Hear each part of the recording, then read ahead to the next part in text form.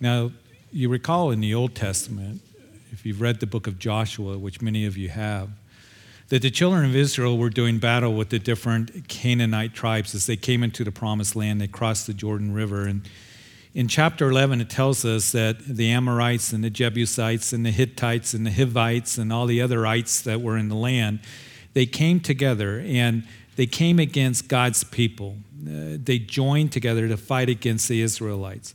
And it's interesting, in chapter 11, verse 4 of the chapter tells us that as they came together, the armies numbered as many as the sand that were on the seashore in multitude, and a very many horses and chariots. And then verse 5, they met together and they camped together. And so Jesus, in his final week before he goes to the cross, we see that the enemies of God are coming together. The enemies of Jesus are banding together. You see the same thing even today. There are those groups that won't have anything to do with each other, don't like each other, that are in opposition with each other, but when it comes to the cause against Christianity or the Bible or Jesus, they will come together for that common cause. I think we even seen it this week. Many of you pointed out, you told me you read the reports that in the White House that they're having Bible studies and high, cabinet officials are involved in that Bible study. And there are those who are up in arms over that. Coming together, you can't do that. Freedom from religion. And I'm thinking, really? I think the Constitution says there's a freedom of religion. So you have people that will do that, and it will probably increase as we get closer to the return of the Lord, that there are groups that will band together, come together to come against Christianity. The Bible will come against you and I in the freedoms that we do have in this land, but they don't want us continuing to give that message of the gospel to others. And so here, as we see Jesus in his final week before he goes to the cross, the enemies of Jesus have come to him. They want to destroy him. They want to find a reason for him to be arrested and dealt with by the Romans. And you recall that in the previous chapter that Jesus, after he rode into Jerusalem, on the back of that donkey, down the Mount of Olives and into the city, the whole city being moved. They were waving the palm branches, crying out, Hosanna, blessed is he who comes in the name of the Lord, the Son of David, the King of Israel, ascribing that term Messiah to him. And those religious leaders are very upset about that. And they're saying, you tell them to be quiet, the disciples, the crowds. And Jesus said, if they're silent, the very rocks are going to cry out. And we know that then the next day that Jesus would come to the temple, and he's seeing all the things that are taking place, the priests that oversaw the exchange of money, and also those who sold lambs and doves for the Passover sacrifices, how they were ripping the people off. And Jesus overturned those tables. He drove out those who sold those sacrifices, and then he would rebuke the religious leaders by saying, it is written that my house is a house of prayer for all the nations, and you have made it a den of thieves. So you got the Pharisees and the Sadducees and the scribes and the Herodians, the leaders of Israel, have come together to come against Jesus. They are angry with him. And the chapter starts with the religious elite coming to him, as it tells us that he's at the temple proper. There's a multitude that is there. He is teaching them, and he is preaching the gospel to them, the good news. That's what the religious elite should have been doing. That's what the religious leaders of the land should have been doing. But they are only interested in ripping the people off and being seen of men and all their religiousness in this. And so they come to him, and in front of everybody, that multitude, they begin to challenge him. They said that, by what authority do you do these things? Riding into Jerusalem like that, cleansing the temple the way that you did. What authority do you do these things, and who gave you this authority? And we saw that Jesus asked them about the baptism of John. And then he would tell them a parable, the wicked vine dressers, speaking against those leaders of Israel that have beaten and killed the prophets that have been sent to them over their history, and how they rejected the owner of the vineyard's son who was sent to them. Of course, speaking of the Son of God, Jesus Christ, they killed the owner's son and cast him out of the vineyard. Jesus knows what they're up to, and that he is eventually, in just a couple days, going to be handed over to the chief priests and the elders and delivered to Pilate, where he's going to be crucified on a cross. And Jesus at that time quoted from Psalm 118, the stone which the builders rejected has become the chief cornerstone. Jesus, of course, being the chief cornerstone. So they questioned his authority, as we saw. And then last week, here come the Herodians and the Pharisees. They come together, and they begin to question his integrity. They come spying on him, pretending to be righteous. They say to Jesus as they come, being deceiving and not deceiving Jesus. You can't deceive him. But you, teacher, or one that teach rightly, you don't show favoritism to anyone. You teach the way of God in truth, which is true, but they're coming in this deceptive manner. And the Pharisees and the Herodians come to Jesus trying to set up this trap in trapping his words, asking him about a question about taxes. You see, those two groups never got together on anything. They did not like each other. They did not get along with each other. And the reason is because the Herodians were those leaders that welcomed and supported the Roman occupation of Israel. The Pharisees, they hated the Roman occupation. The Herodians, they ruled over the people politically. The Pharisees, they were ruling over the people religiously. And these two groups were always fighting amongst themselves. But together they come with a common cause concerning Jesus, how they might kill Jesus. And they would come to him hoping to catch him in his words. They question him, whether it's lawful to pay taxes to Caesar or not. And what they were hoping to do was to trap him, because if Jesus said, yes, pay taxes to Caesar, then the people would be confused. Remember in chapter 19 that they're expecting him, even at this point, to usher in the kingdom of God, to do away with Rome and overthrow the Roman yoke and to usher in the kingdom, to restore the nation. And if he would say that, go ahead, pay taxes to Rome, then they would begin to leave. They would be upset. And then the religious leaders who feared the people, who wanted to get their hands on him, would be able to do that without, the people interfering. Now, if Jesus, on the other hand, and Luke gives us indication, this is what really they hope is happening. If Jesus says, don't pay taxes to those dreaded Romans, don't do it at all. Then the Herodians, who were the political leaders who had an audience with Pilate and the Romans, would go there to Pilate and say, hey, that guy that came in a couple days ago on Palm Sunday, and he rode in, and the whole city was moved and crying out to him as their Messiah coming into Jerusalem. And he's down there now at the temple teaching a large crowd. He's telling the people not to pay their taxes, not to give tribute to Caesar. And Rome didn't put up with that.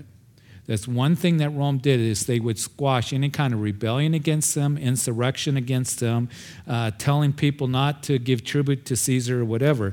So that's what they were hoping. So the Pharisees and the Herodians thought, we got Jesus trapped, because whatever he answers, is it lawful to pay taxes to Caesar or not to Caesar? And they weren't counting on him having a third answer. And Jesus would amaze the people, as Dr. Luke tells us, by taking a denarius, the tax money. Whose image is on it? Well, it's Caesar's. And give to Caesar the things that are Caesar, and then give to God the things that are God's. And we know that the people marveled at his answer. So they came, these religious leaders, banding together, coming against Jesus, trying to trap him and trick him and have him be arrested.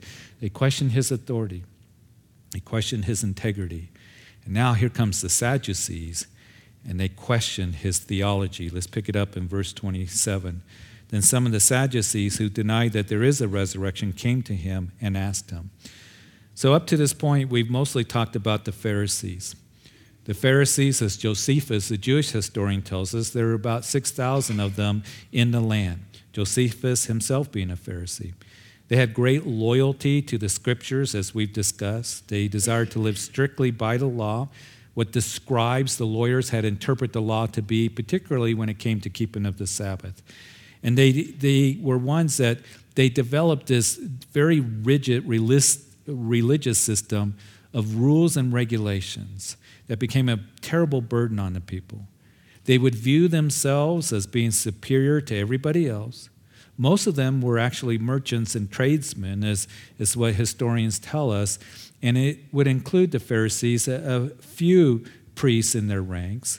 But they ended up being really the main enemies of Jesus, as we have seen.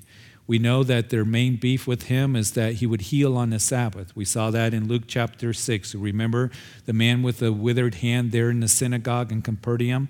And they set him up to see if he would heal on the Sabbath day. And matter of fact, it tells us in the gospel narratives that after Jesus healed that man with the withered hand on the Sabbath day in a synagogue, that they were determined to put him to death.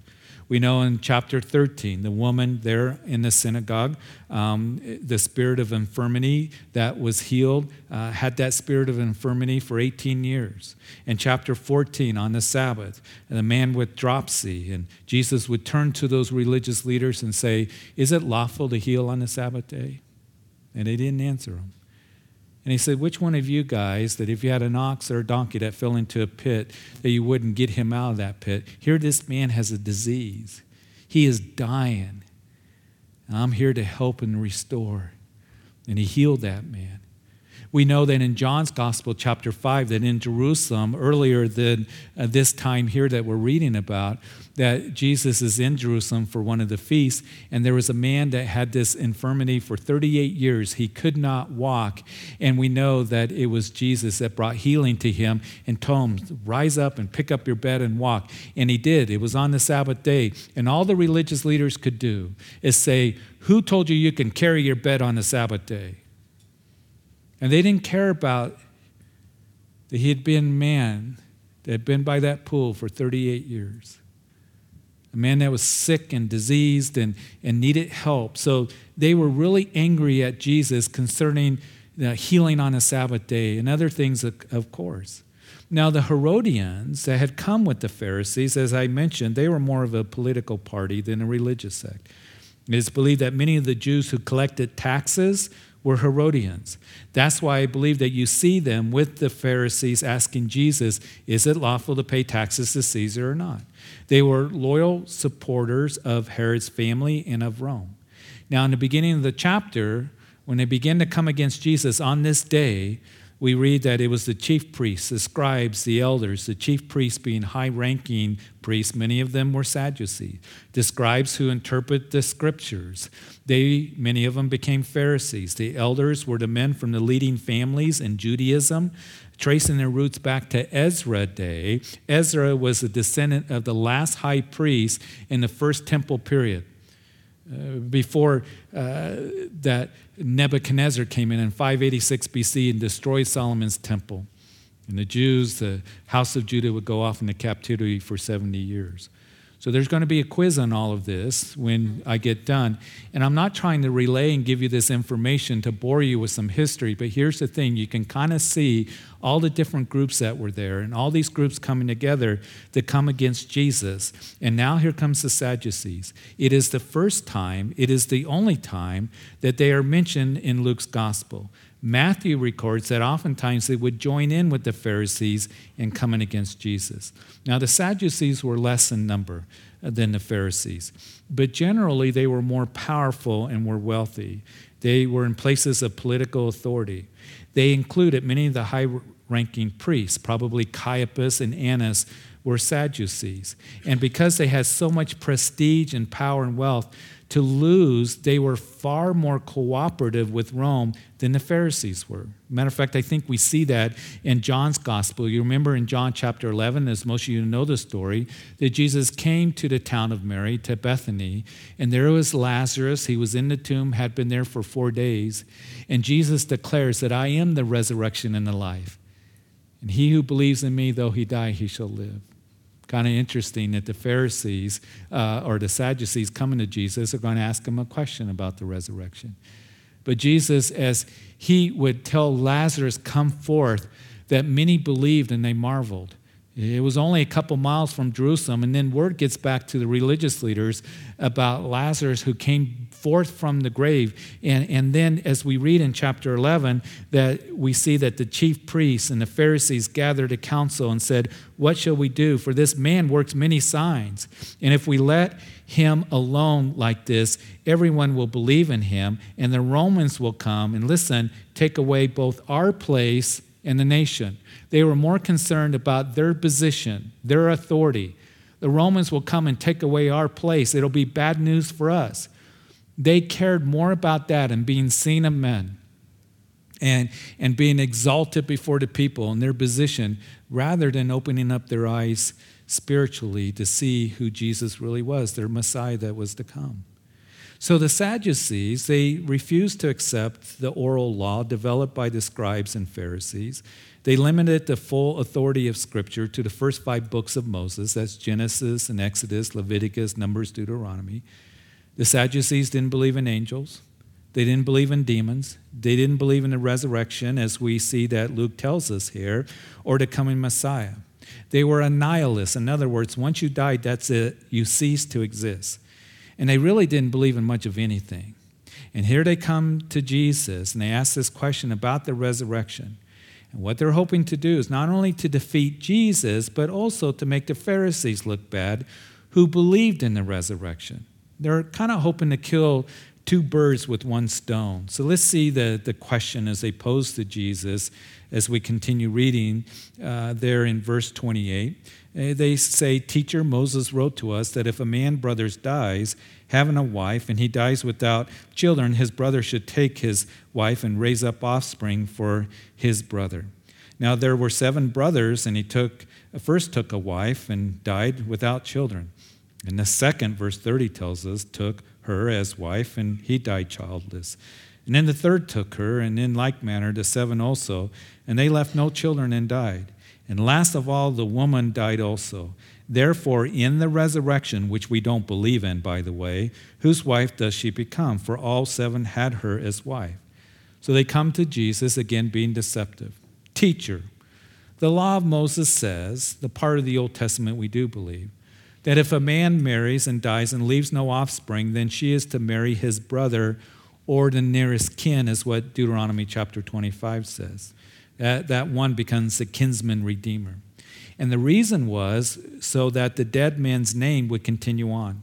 His legal line would continue to give an inheritance to. It was very important in ancient Israel that took place. So the Sadducees put together this scenario based on what is prescribed there in the book of Deuteronomy, that, husband is married to a wife and he dies and has no children, so she marries the next brother and all the way down through 7 brothers. And the husband, his name was to continue on. The husband's brother took her as wife to perpetuate the dead brother's name. It's what we see kind of this Deuteronomy chapter 25 actually being played out in the Old Testament book of what? Of Ruth. Remember the book of Ruth, a beautiful story there that Naomi and her husband and 2 sons, they left Bethlehem. They would go over to the east side of the Dead Sea to Moab because there was famine. And Naomi's husband dies and her 2 sons die who have gotten married to women of Moab. And one of them was named Ruth. And she comes back with Naomi.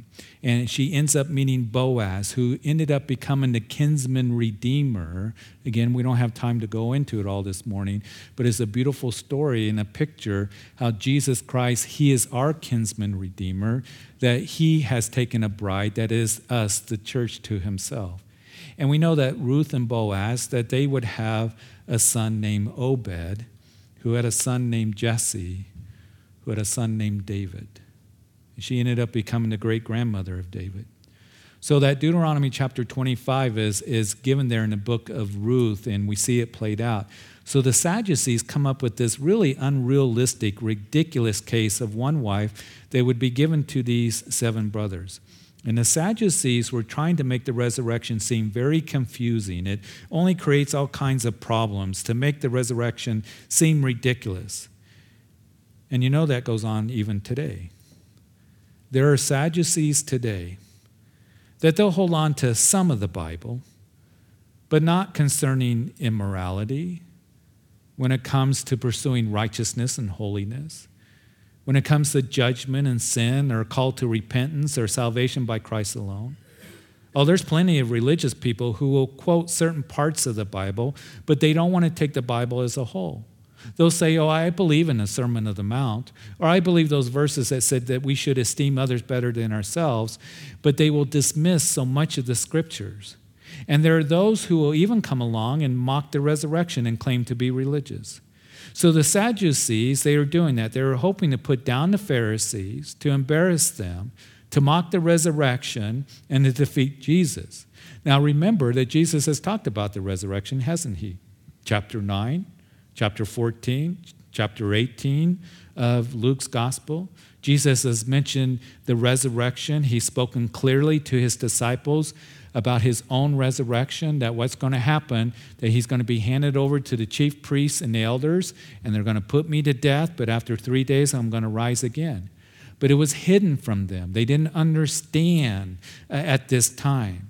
And you might recall even in chapter 16 that Jesus told that story of Lazarus and the rich man, that they both died. There is an afterlife, which the Sadducees didn't believe in. There's that Hades, 2 compartments. There's a place of torment that the rich man went to, a chasm that is there. And then on the other side of that chasm, that deep canyon, was Abraham's bosom. And you recall that it was the rich man looking over, could see Abraham and could see Lazarus, and he yells over, he says, hey, can you send Lazarus to go warn my brothers about this place of torment? And Abraham answered and said, if they do not hear Moses and the prophets, neither will they be persuaded, though one rise from the dead. And I find that very interesting, because in Matthew's gospel, on that first resurrection morning, when Jesus rose from the grave, that we see that Matthew account gives us some unique information there. And what it tells us is that when, on that early in the morning, what happened was there was an earthquake. The Romans were there, the guard was set. It was by the request of the religious leaders to Pilate, we want to put a seal over the stone that sealed the tomb. We want guards that are set so the disciples don't come along and steal the body of Jesus. So on the first day of the week, very early, there's an earthquake.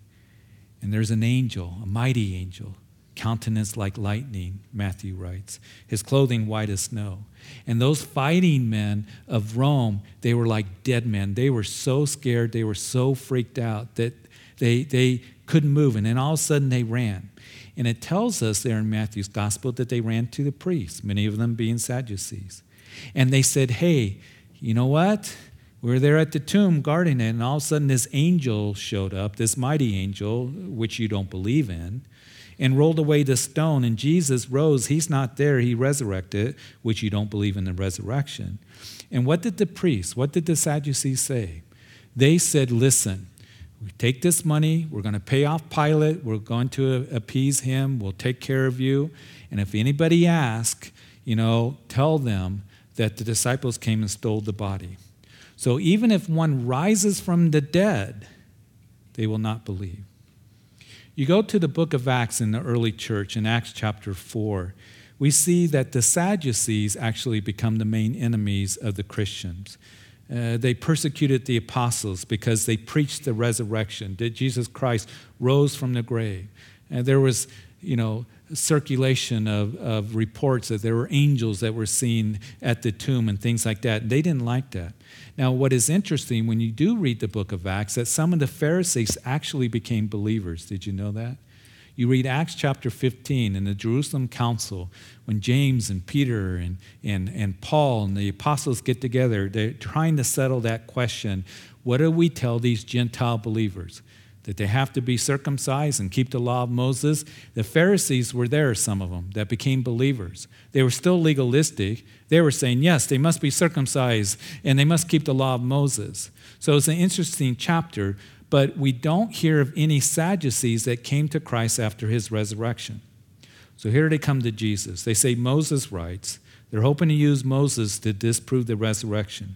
So this scenario, this poor woman had these 7 husbands that were brothers, and they all ended up dying. And in the resurrection, there's no children that were produced. Whose wife will she be? For all 7 had her, they asked.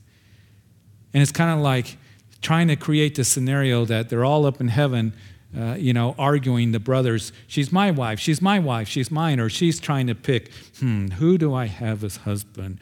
And I just wonder what was the look on Jesus' face when they asked that question. Kind of like, really, guys? And he answered them. And as we read the answer here in verse 34, he said to them, the sons of this age marry and are given in marriage. But those who are counted worthy to attain that age and the resurrection from the dead, there is a resurrection, neither marry nor are given in marriage, nor can they die anymore, for they are equal to the angels and are sons of God, being sons of the resurrection. In verse 37, but even Moses showed in the burning bush passage that the dead was raised when he called the Lord the God of Abraham, the God of Isaac, and the God of Jacob. For he is not the God of the dead, but of the living, for all live to him. Then some of the scribes answered and said, Teacher, you have spoken well. But after that they dared not question him anymore. Now, as we consider Jesus' answer here in Matthew chapter 22 and Mark chapter 12, both places they record this story, this conversation, this question the Sadducees bring to Jesus. And in Matthew and Mark, Jesus would preface his answer by saying, you guys are mistaken. You do err. And number one, you don't know the scriptures. And secondly, you don't know the power of God. And that is a problem that happens today, isn't it? There are those who do not adhere to the inspiration and infallibility and inerrancy of Scripture. So they come up with their own theology. They come up with their own opinions, and they will deny the resurrection. They will deny the atoning work of Jesus. They will deny the coming of the Lord. They will deny salvation and faith in Jesus alone. They will deny biblical marriage and the sanctity of life because they don't know the Scriptures and they don't know the power of God. And that's why it's important for us to go through this series, I believe, on Wednesday nights, standing firm in these last days, because Paul would write to Timothy in the last days that evil impostors are going to grow worse and worse, given to deception, making their way into our homes, and we see it even today. And so we need to be standing firm in the Word of God. We need to be standing firm in the things of God and trusting in Him and standing on His promises. And if you don't stand fast in the Word of God, you're going to receive mixed messages, you're going to give ears to deceiving words, and you're going to be confused, and you're going to get ripped off. And you're going to be lied to, and you're going to be deceived. So Jesus answering them says, to them, you don't know Scripture. You don't know the power of God. Here Luke picks it up and he says, Jesus in verse 35, those who are counted worthy to obtain that age. Verse 34, in this age, we're given to marriage. In that age, in eternity, that you're not given to marriage in heaven. We know to be counted worthy is by faith in Jesus Christ. And I want you to be clear of that. We cannot be worthy in our own efforts, in our own religiousness. We are worthy because we come to faith in Jesus Christ, admitting that we are a sinner, asking for forgiveness, surrendering our lives to Him, coming in faith and believing that He's the Son of God who died for you and He rose from the grave 3 days later. And that's why it is Peter that says we have a living hope that comes through the resurrection of Jesus Christ. And those who call on the name of the Lord, Paul would write, shall be saved. So that's what makes us worthy. And in the resurrection from the dead, right away he refutes to believe the Sadducees that there was no resurrection. He says there is. But in that age, in eternity, there's no marriage, nor will you be given to marriage in heaven. Now, I know that none of you that are married would dare say this, that you would say, praise God for that.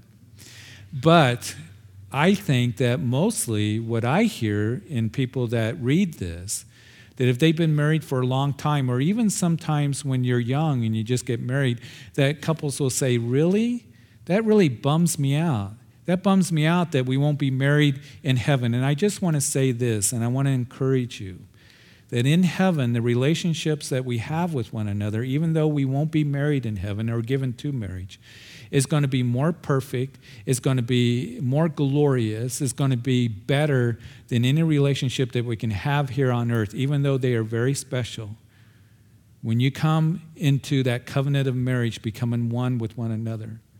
So you won't have to worry about that. We will know one another, as 1 Corinthians chapter 13, verse 12 declares, now I know in part, but then I shall know just as I am also known.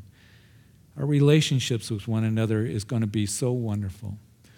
Plus what Jesus says here, if you ever talk to your Mormon friends or coworkers or whatever, and you start talking about the scriptures, you see the Mormons believe that when they get married, they'll go into one of their temples. They just built one here in Fort Collins.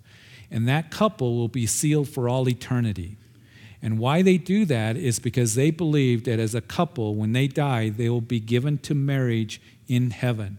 They will progress in heaven, that they can become gods themselves, and then they will have spirit children and be able to populate a world. That's their belief. That's why they do that.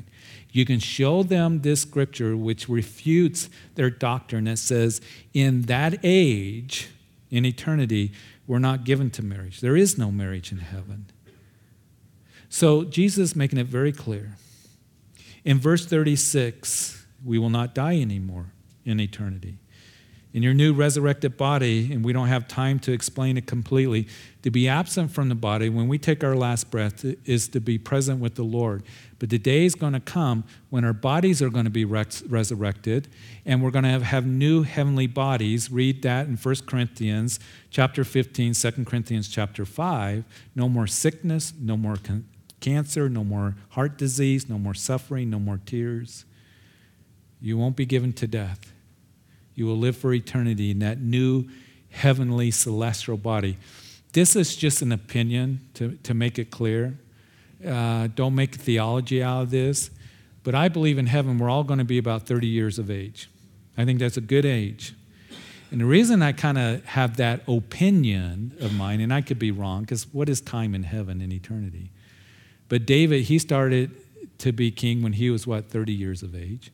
The priests would start their ministry at what age? 30 years of age. And Jesus started his ministry at 30 years of age.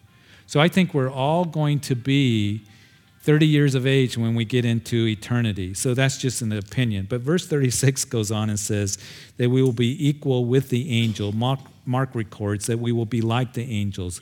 We are sons of God, being sons of the resurrection. Heaven is eternal, okay? We're not given to marriage. And when he says we will be like the angels or equal with them, he doesn't say we will be angels. Jesus is saying we'll be like the angels, equal with them in that we're not going to die. We're not given to marriage. There's going to be no childbearing. We will be actually, the scripture teaches, have a higher status than the angels. Because angels, we are told, are ministering spirits sent forth to minister to the heirs of salvation. Angels were not created in the image and likeness of God, but you are. And you are. And we who are believers will be resurrected as sons and daughters of the living God. I love what 1 John chapter 3 declares to us. Many of you know these verses. That behold, what manner of love the Father has bestowed on us, that we should be called the children of God. Therefore, the world does not know us because it did not know him. And beloved, now we are children of God, and it has not yet been revealed what we shall be, but we shall know that when he is revealed, we shall be like him, for we shall see him as he is. And then Jesus continues to bring correction to these guys in verses 37 and 38. They quoted Moses to him. He quotes Moses to them. Think back, you Sadducees. Think back to Exodus chapter 3 when God revealed himself to Moses. He said that I am the God of Abraham. I am the God of Isaac. I am the God of Jacob. God did not say, I was the God of Abraham, Isaac, and Jacob. You know, Abraham, Isaac, Jacob are dead, and there's no resurrection, so I was the God. No, God didn't say that. I am the God presently. And Jesus goes on to say that he is the God of the living for all who live to him. And when the scribes heard it, they said, "You have spoken well. Good. You silenced those Sadducees. You've wrecked them. We like that." Matter of fact, one of the scribes that Matthew and Mark records at this time would come to Jesus and then ask him, "What's the greatest commandment?" And Jesus would say, "The greatest commandment is to love the Lord your God with all of your heart, soul, mind, and strength, and love your neighbor as yourself." It's just like it. The great Shema that is given in the book of Deuteronomy there. And so the scribes were happy how it answered. But it goes on to say that the people marveled at his answer. We're going to see that after this exchange here with the religious leaders, Mark tells us that the common people heard him gladly. We also know that after this point, the religious leaders dare not try to ask him any more questions. He answered their questions perfectly. So Matthew recording all of this, and Mark and Luke. And we know that the multitudes were astonished at his teaching. Why? Because he took them to the truth of God's word, to Scripture. And I want to encourage you, you can do the same. You keep studying the Scriptures. Keep coming and learning. Have your devotions. Know the Word of God, and you'll be able to minister to others. And there will be those that will come along and try to entangle you in your words and speech and confuse you. You take them to God's Word, and you give them godly wisdom and godly truth. And you'll be able to minister in a very effective way. Listen, you know who's going to be those who are going to be able to minister in a powerful way in the days in which we're living in? Those who are grounded in God's Word. And those who believe in the Scriptures and believe in the power of God to change a life. And not only are you giving them truth, but you give them hope. The hope of the gospel. The hope that we have in Jesus Christ as we put our faith and trust in him, knowing that he rose from the grave, as Paul writes in 1 Corinthians 15. Now we have the promise of that resurrection as well, to be with him for all eternity. So Father, we thank you. We thank you for this time that we've had in this story, this exchange here that's recorded in Matthew, Mark, and then Luke, as we saw. But Lord, I thank you that we have a living hope that comes through faith in Jesus Christ, because Jesus conquered sin and death. And I pray that everyone's here. I know that a vast majority of people here, that you're believers. But if there is anyone that happens to be in this building or listening live stream or on the radio later, or maybe listening to a teaching later, that if you're not a believer, that you have not surrendered to Jesus Christ, he is your hope. He is the source of forgiveness because he went to the cross and died for you, the perfect Lamb of God. And he rose from the grave. He conquered sin and death. He proved that he's the Son of God. And the Bible says we're all lost because we have sinned. None of us have lived a perfect life. Only Jesus did. And that's why Jesus came to die for your sins, because the wages of sin is death. And to know that as you call upon him and believe in him, that you will be saved, asking for forgiveness, asking him to be your personal Lord and Savior. He is your salvation. There is none other. And if that's you here this morning, before we come to the communion table, you see the communion table is for the believer who holds the elements as we remember that he allowed his body to be broken and blood shed for the forgiveness of sin. Jesus said, do this in remembrance of me. This new covenant that we belong to, a covenant of sacrifice and love, Jesus' death on the cross that brings salvation. If you've never surrendered your life to him, come in faith, call upon him. You can't earn your way to heaven. A church can't save you. Coming to a Bible study doesn't save you. Give your heart to Jesus Christ. You can do that right now by praying, Jesus, I come to you and I ask that you forgive me of my sins. I am a sinner. And I believe you died for me on that cross and you rose again and that you're alive. And I ask that you be my personal Lord and Savior. I want to know you. I want to walk with you. I ask that you sit upon the throne of my heart and my life. That I want to serve you all the days of my life. Thank you for this new beginning. And I pray this in Jesus' name. And if you prayed that prayer, anybody, If you're here, will you come up front and Pastor John, tell him the decision you made, or come talk to me after the service. If you're listening on live stream or on the radio, call the church. Let us know the decision you made. We want to encourage you and bless you and support you in however way we can.